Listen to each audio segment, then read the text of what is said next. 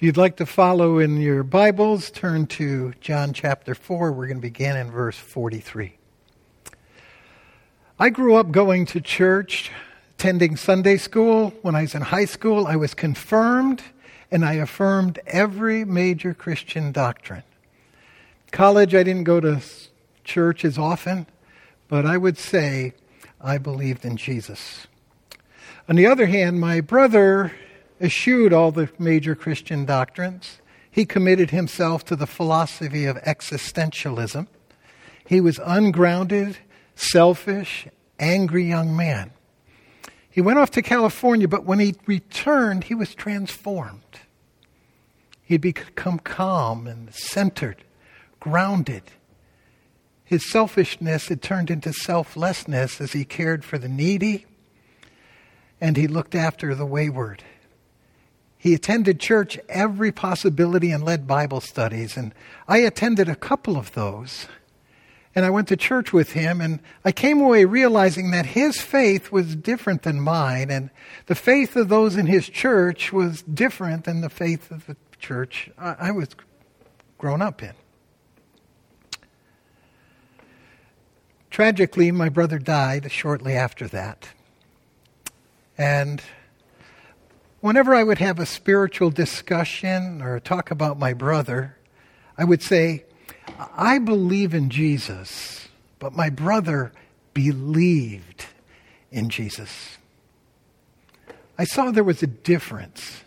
And I didn't really understand that difference until my last year in college, when someone shared the gospel with me, and I accepted Christ as my Savior.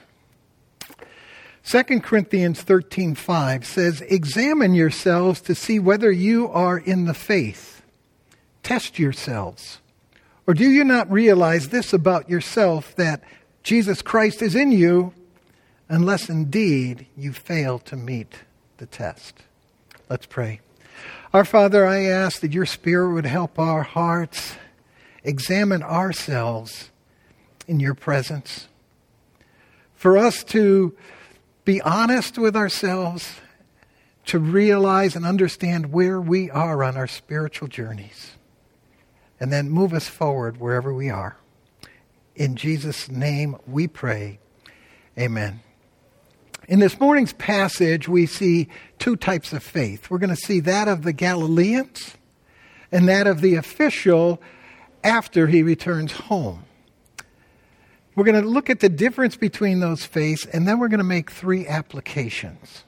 So let's begin with the Galileans, and we read in verse 43, "After 2 days, Jesus departed for Galilee." Now, Jesus had spent the 2 days in Samaria, and now he continued his trip from Judea and was arriving in Galilee. And John makes an insert at this point and says, "For Jesus himself had testified that a prophet has no honor in his hometown." So as we read this statement and see Jesus is now returning to his homeland, we would expect a chilly reception from the Galileans. We would expect that they're going to reject him. Yet the next verse seems to say the exact opposite. "So when he came to Galilee, the Galileans welcomed him, having seen all that he had done in Jerusalem at the feast, for they had gone to the feast." So what had happened was many of the Galileans had gone down to Jerusalem for the feast, just like most of the Jews did. During their time down there, they witnessed Jesus performing miracles. And so when Jesus returns, they're pretty excited that they've got the miracle worker coming to their home. So how do we understand these phrases as they come together? The prophet has no honor in his hometown, and yet his hometown seems to be receiving him and welcoming him. And the dilemma is resolved when we look at verse 48. It says, "And Jesus said to him," this official who had come for the healing of his son, said to him, "Unless you see signs and wonders, you will not believe." See, that "you" is plural. as Travis would say, unless you all see signs and wonders, you will not believe. So we understand that this welcome was all about them seeing Jesus as a miracle worker. That was the level of their faith, and Jesus was challenging them in that faith. They believed, but they didn't believe in Jesus. It's similar to what happens in Jerusalem that's recorded in John chapter 2:23. It says, many believed in his name when they saw signs that he was doing. But Jesus on his part did not entrust himself to them, for he himself knew what was in man. And so we have the same case with the Galileans. On the outward, they seem to have this faith in Jesus, but Jesus knows their hearts. He knows deep down they have really not come to believe in him the way they need to believe in him. Their belief was very different from that of the Samaritans. For we read in the previous verse before our section, the Samaritan said to the woman, this is 4:42, it's no longer because of what you said that we believe, for we have heard for ourselves, and we know that this is indeed the Savior of the world. The Samaritans hadn't witnessed any miracles. They weren't wowed by supernatural feats of Jesus. They were wowed by Jesus and his message. They accepted Jesus as their Savior, the Savior of the world. The Galileans accepted Jesus as a great miracle worker who could fix the problems they had in their lives. The Samaritans were looking to Jesus as one who would give eternal life, the living water that springs up in us to eternal life. The Galileans seemed to be looking for someone who would fulfill the physical needs of their life. Their faith was limited. Now let's turn to the official. Most scholars see this man as an official in Herod's court. That's the same Herod who executed John the Baptist. So Herod was no friend of Jesus. In fact, he saw Jesus as an enemy, just as he had seen John the Baptist as an enemy. So it would be unlikely for an official in Herod's court to be converted to Jesus Christ. And yet we see that this man is desperate. Just like any loving father whose son is critical, son is critically ill, he is going to overturn every rock, try to find every solution, or go to any person who might offer a healing. And so this official, being up in Capernaum, hears that Jesus is in Cana, and he travels down, and we read in verse 47. When this man heard that Jesus had come from Judea to Galilee, he went to him and asked him to come down and heal his son, for he was at the point of death. Now, we expect that Jesus' response will be as compassionate as he always is. And he would say, certainly, I'll go with you and I will heal your son. But instead, Jesus' answer is shocking to us. Verse 48, Jesus said to him, unless you see signs and wonders, you'll not believe. Jesus rebukes the man and he rebukes the Galileans. Is this kind of response one that we would expect from a loving Savior? Would a loving God respond to this plea to save his son in this way? And the answer is yes. Because something greater is at stake in this passage than physical life. Jesus does love this official. He does love the official's son. And he's going to go and heal. He's going to heal the official's son. But he needs to give a wake-up call, because the faith of the official, the faith of the Galileans, is inadequate for eternal life. See, this life is going to end, but Jesus offers us a life that will never end. Something much bigger than physical life is at stake. They don't have the kind of faith that connects them to Christ in the way that we need to connect with Christ. The rebuke does not deter the official. So we see in verse 49, the official said to him, "Sir, come down before my child dies." And at that point, Jesus says, "Go, your son will live." Jesus does many, many miracles. He calms the seas, feeds the thousands, heals the blind, helps the lame walk, casts out demons, even brings people back from the dead. And this we see another dimension to his power. He heals from a distance. And he does that on purpose because it is a learning process for the official, but it's also a challenge to the Galileans. Because the Galileans, they're waiting and anticipating the big show. Jesus is going to go down, we'll go with him, and we'll see what Jesus can do.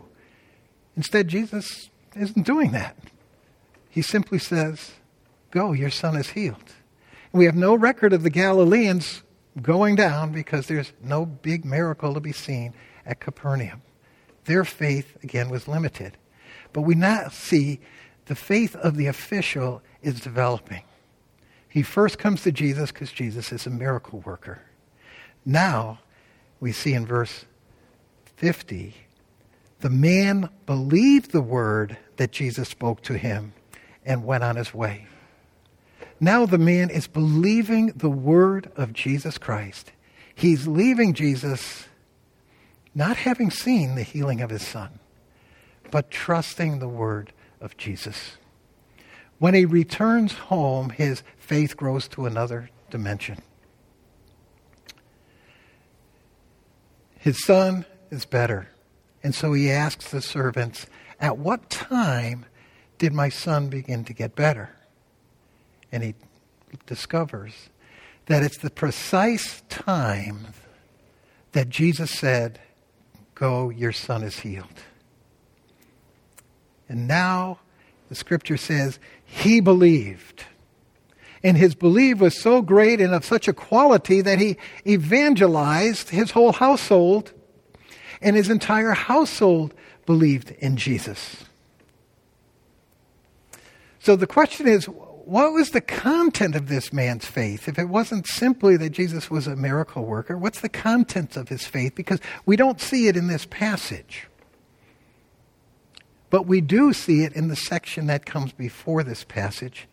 And that's where John points us when he says that Jesus came to Cana where the water was turned to wine. He's reminding us, go back to John chapter 2 in that first miracle. This is confirmed in verse 54 where John says, this is now the second sign that Jesus did. The first sign was in Cana of Galilee. So we need to look at this entire section from chapter 2 to this story as a whole. In chapter 2, Jesus begins his ministry by turning water into wine. And he shows us the quality of his ministry. It is a ministry of celebration. It's a ministry of joy. It's the abundant life that he's come to offer. Then as we move to chapter 3, we see Jesus speaks to a very religious man whom everyone thinks has eternal life.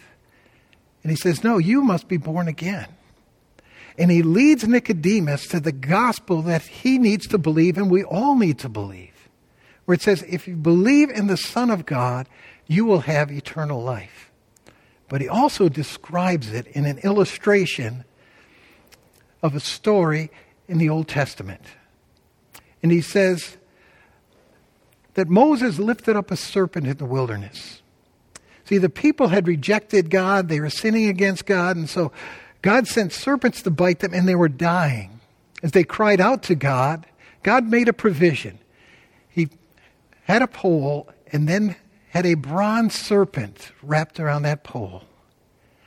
He had the serpent there because that is what was killing the people. And he said, if you go look to that, when you look upon that, that is when you will be saved. That's when you'll be healed. And Jesus says, as Moses lifted up the serpent, so the Son of Man must be lifted up. And when Christ dies on the cross, it's what kills us that is put on him. And what kills us is our sin. That's what separates us from the God. That's what brings the judgment of God down upon us. And so our sin was placed on Jesus. So whoever looks to Jesus as that who saves us is the one who believes in Jesus. Even though that wasn't described to the official, neither was it described to the Samaritans. However, we see the Samaritans got a message from Jesus where they concluded he is the Savior of the world. And those are the last words before our passage. So John is leading us through this truth and showing us a journey in contrast to the Galileans who had a faith that believed in a miracle worker and a faith that believed in a Savior. Now, let's make 3 applications. The first is, it doesn't matter why you come to Christ. It matters that you come to Christ. We might assume that Jesus' rebuke, unless you seek signs and wonders and will not believe, is a rebuke that the Galileans are going to be rejected because they're looking for the goodies, because they're selfish. But that's not the case. The official himself began his faith journey selfishly. He wanted Jesus to heal his son. But he ended up his journey really believing. The woman at the well began her journey selfishly. She was looking for that living water so that she wouldn't have to come to the well to retrieve water.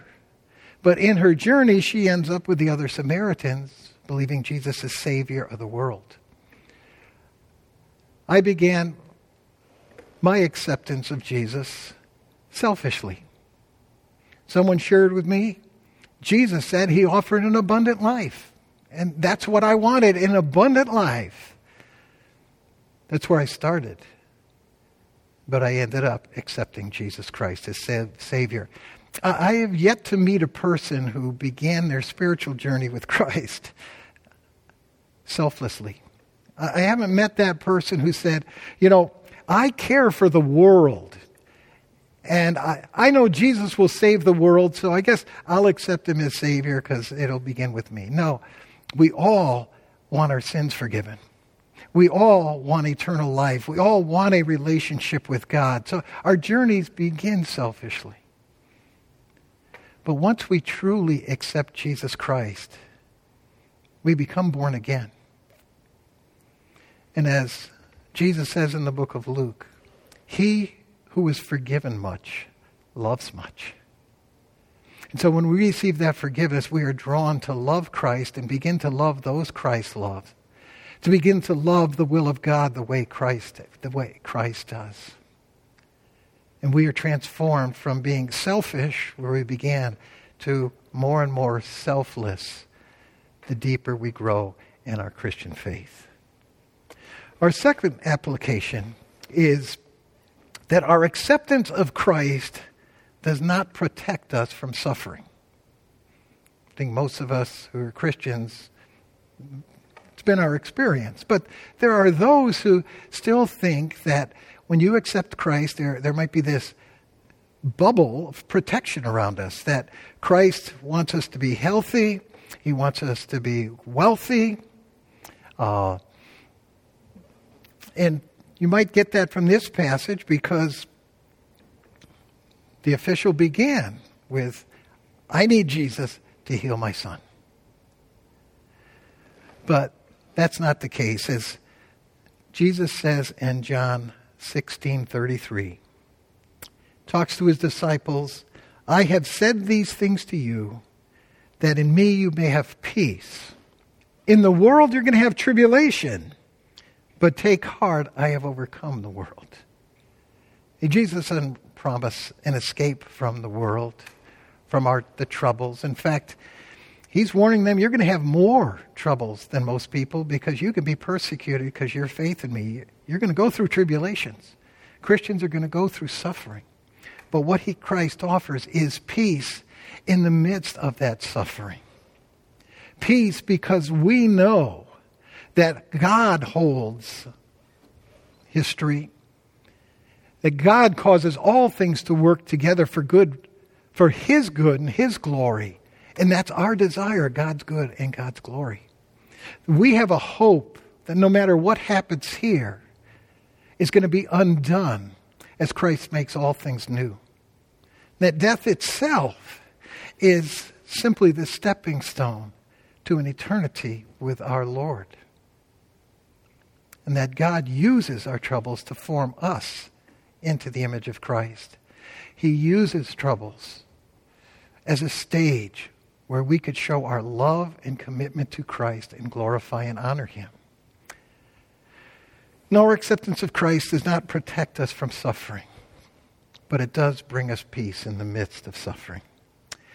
The third application is we need to examine ourselves and our faith. Do we believe or do we believe in Jesus? Like me, many people assume they're Christians because they've gone to church their entire lives. They've gone to Sunday school. They've affirmed all the right Christian doctrines. They may even give a lot to the church. They may tell people about Jesus. But our faith could be limited to the intellect. We may believe about Jesus, but not believe in Jesus. And to show the difference, I'm going to go back to an event in my life. When I was in a previous church running a Bible study, a man named Steve joined it for the first time. And after the teaching was done, he asked me about dreams. He said, Pastor, I have these dreams over and over again, and they're about God. And what do you think God's telling me? I responded, well, I don't know if that's a revelation from God or not, but I think under the sovereign hand of God, I believe He's telling you to get closer to Him. Steve said, okay. Then I asked him a question. Steve, if you were to stand before God and He asked you, why should I let you into my heaven? What would you say? Well, Steve responded, oh, Pastor, as he dropped his head, God would never accept me. I have too much sin. I've done too much wrong. I've hurt too many people. Oh, God could never accept me. Now, most people respond very differently. They say, oh, I'm a good person. I haven't hurt people. I don't murder. I don't cheat. I don't steal or lie. I try to help people the best I am. I'm very sincere. If you'll notice, people with that answer are saying, I believe in me, because it's I. I'm trusting myself before you, God, that I'm good enough to be accepted into your heaven. But Steve's answer was very different. No, God would never accept me, and that excited me, because it showed me Steve was ready to see Jesus for who He is. Now, I knew he had a background going to church, and so I asked him, Steve, why did Christ die on the cross? He said, oh, He died for our sins. And I said, Steve, did He die for your sins? There's a pause. A smile started coming across his face, and he said, yes, Jesus died for my sins. And I said, if your sin is a barrier between you and God, and Jesus has taken that sin away, why can't you have a relationship with God? And he shook his head up and down and said, "Yes, Pastor, I understand." In that moment, his life was transformed. From that moment on, he lived the life of pursuing God, serving God, loving God. Because what happened was that which he had intellectually in his mind of facts about Christ, Christ died for sin, he personalized in his own life. He knew he couldn't trust himself before God. But he saw that Jesus Christ took the sin that separated from God. And so he could trust Christ as his way to a relationship with God, to heaven, to eternal life. That's what it means to believe. So the question remains for us this morning. What's your faith? Is it, I believe, facts about Jesus? I do believe he's the greatest man. It's enough for me to go to church. Or have you placed your trust in Jesus Christ as your Savior? Have you done what Steve did?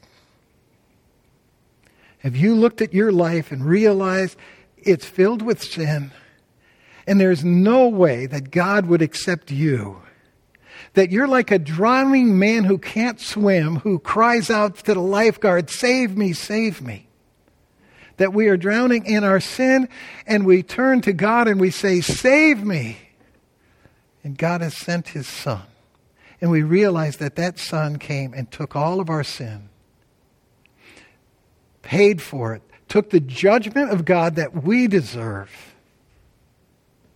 so that we could have life with God. If you have never trusted Jesus Christ as your Savior and you would like to do that, you can do that right now. If what I pray is your prayer and it's your heart, I'll give you the words. Follow me. Lord God, I know that I have sinned. I know that sin separates from me from you. That I deserve your judgment. For you are a holy and just God. And Lord, because of that judgment, I need a Savior because I can't save myself. I see that Jesus Christ came as that rescuer. That he took my sins past, present, and future. He bore them on the cross and took your wrath, your judgment, so that I no longer have to pay it. I accept Christ as my Savior. Lord, as he comes into my life, transform me and lead me to walk with you. In Jesus' name, amen. Our Father, we thank you for your truth, especially in John, that confronts us over and over and over again with the beauty of what our faith in Jesus Christ does. That we, like Nicodemus, like the woman at the well, like the official, find the path to you in Jesus Christ. May we be like this official who not only experiences Christ, but turns to his household, and that we go beyond to those around us to share the good news of Jesus Christ. In his name we pray, amen.